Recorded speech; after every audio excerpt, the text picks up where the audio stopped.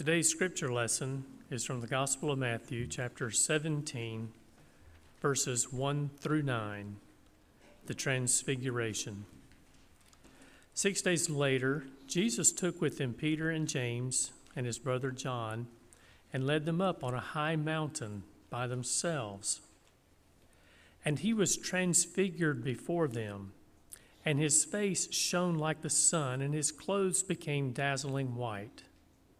Suddenly there appeared to them Moses and Elijah talking with him. Then Peter said to Jesus, "Lord, it is good for us to be here. If you wish, I will make 3 dwellings here, one for you, one for Moses, and one for Elijah." While he was still speaking, suddenly a bright cloud overshadowed them, and from the cloud a voice said, "This is my Son, the beloved. With him I am well pleased. Listen to him." When the disciples heard this, they fell to the ground and were overcome by fear. But Jesus came and touched them, saying, "Get up and do not be afraid." And when they looked up, they saw no one except Jesus himself alone.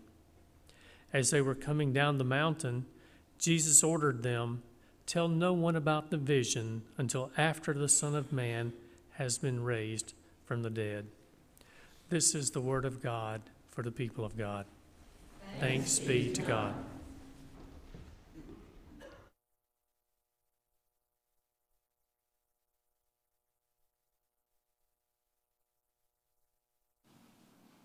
You are standing in line to get into heaven. And you are standing behind, of all people, Mother Teresa.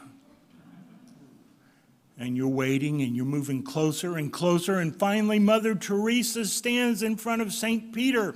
And you hear him say, "I'm sorry, Teresa, it just wasn't enough."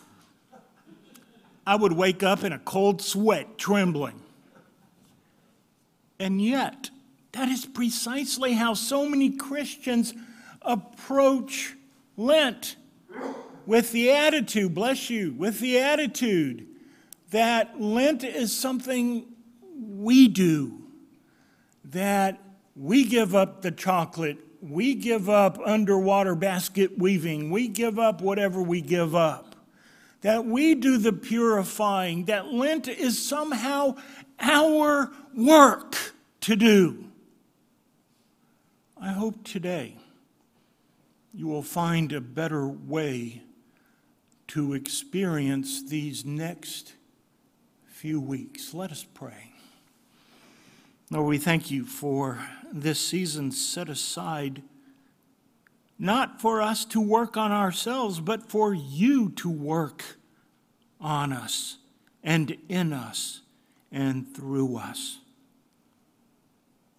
Show us what these days can truly mean, not just for our sake, but for your sake as well.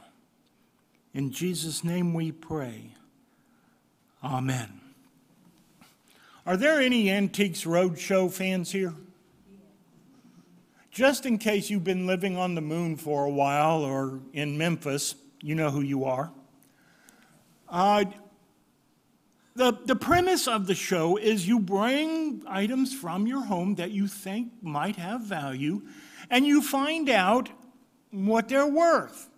Y'all never forget the time a guy brought a watch. It turned out to be $750,000 worth of watch. And other times you bring in something that you think is going to be $1 million, and they give you a $1.50 price tag for the thing. And you never know what you're going to get. It's fun to watch, but sometimes hard to watch when the people's faces just kind of fall. You knew they were hoping for more. Well, Sissy and I will sit and binge watch these shows all day long because we enjoy them so much. But if you even watch one episode, you know before it's over that there is one thing that makes almost everything so valuable, and that's provenance. It's the provenance of an item that can often bring value to an item. What's the story? How did you get it? The experts will tell you quickly that a gold ring is literally worth its weight in gold. But that same ring, if it was given to your great-grandmother and passed down through the family, and it was originally given to her by Picasso for cleaning up his art studio or whatever, all of a sudden that's provenance, and it's worth a whole lot more than the weight of the gold in the ring. In this story, the Mount of Transfiguration, God establishes the provenance of Jesus. You know, we read it so easily nowadays. Do you realize all of the cosmically strange things that are happening in this story? I mean, Jesus' face shines. When was the last time your face shined? I mean, I'm talking with the glory of the sun, with the brightness of the sun. When was the last time that happened to you? Well, how can we actually read this story, hear those words, and yawn? Or say, oh, another day with God. It's just what you expect. It's different. It's different. And that's not the only thing. Jesus' clothes also shine with that same brightness. That's different. Moses and Elijah appear and have a conversation with Jesus. Maybe dead people appear to you all the time and you talk to them all the time. I'm going to get you help if you say that happens. But we read this story like, oh, he was just meeting with the greatest prophet there ever was, the greatest lawbringer who went to the mountain, who also had his face glowing, by the way, Moses and Elijah. That's different.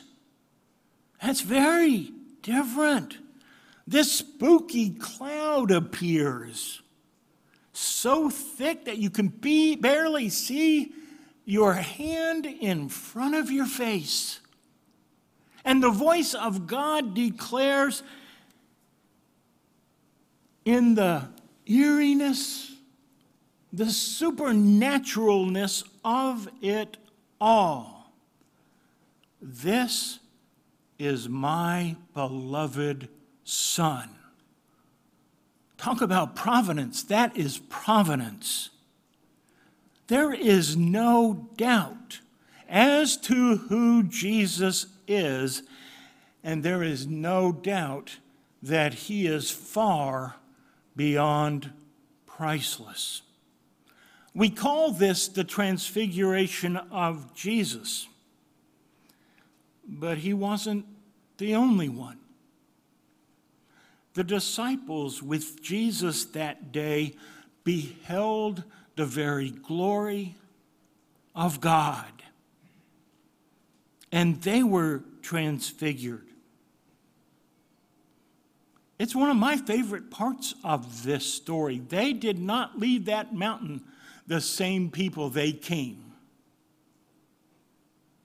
I love these disciples. They had such a yo-yo faith. I can relate to these disciples. Sometimes they were up, sometimes they were down, sometimes they were laying on the ground. Especially Peter. You gotta love Peter. About 1 week before the transfiguration, Jesus asked, "Who do you say I am?" And Peter said, "You are the Messiah, the Son of God." And Jesus praised him. You are Peter, and on this rock I will build my church. Then Jesus pulls his disciples aside and tells them that he must go to Jerusalem and suffer. Never, Lord, cries Peter. And Jesus turns to Peter and says, Get thee behind me, Satan. 1 minute, Peter is the rock. The next minute, Peter is Satan. A week later, Peter is offering to build booths, a sign of respect, a sign of honor. But very soon, Peter will be standing in that courtyard where someone will ask him, Aren't you one of his disciples? And he will declare on oath, I never knew him. Simon Peter is us. One moment we're so close to God that we are eager to give God everything we have, everything we are. The next moment, in times of testing, we deny we ever knew him. And we get frustrated. And we think we'll never be the Christians we know we should be. I've got another Mother Teresa story for you, one I like a whole lot better. A man traveled to India to spend a month working in one of Mother Teresa's shelters. And he desperately wanted to meet her, but unfortunately, she was traveling. And it wasn't until the day before his departure that she had time to speak with him. And in her presence, he burst into tears. All the times he had been so self-centered and focused on his own gain, it all flashed before his eyes, and he felt the enormous sadness, like he had missed so many opportunities to give of himself and his resources and make a real difference in people's lives. Without a word, Mother Teresa walked over to where he was seated. She put her hands on his shoulders and looked deeply into his eyes. Don't you know, she said, that God knows you are doing the very best you can? As we enter the season of Lent, please know it is not about making ourselves better. You've been doing that for years. How's that working for you? I've been doing it for years. How's that working for me? Lent is not about making ourselves better. Lent is not about beating ourselves up because we know how unfaithful we can be. Lent is about new life. Lent is about God breathing and filling us with the Holy Spirit. As we come to the table, I hope you will feel God's hands on your shoulders and know God is bending down and looking you in the eye. And I pray you hear him say, I know you are doing the best you can. Now will you let me do the rest? It's called grace.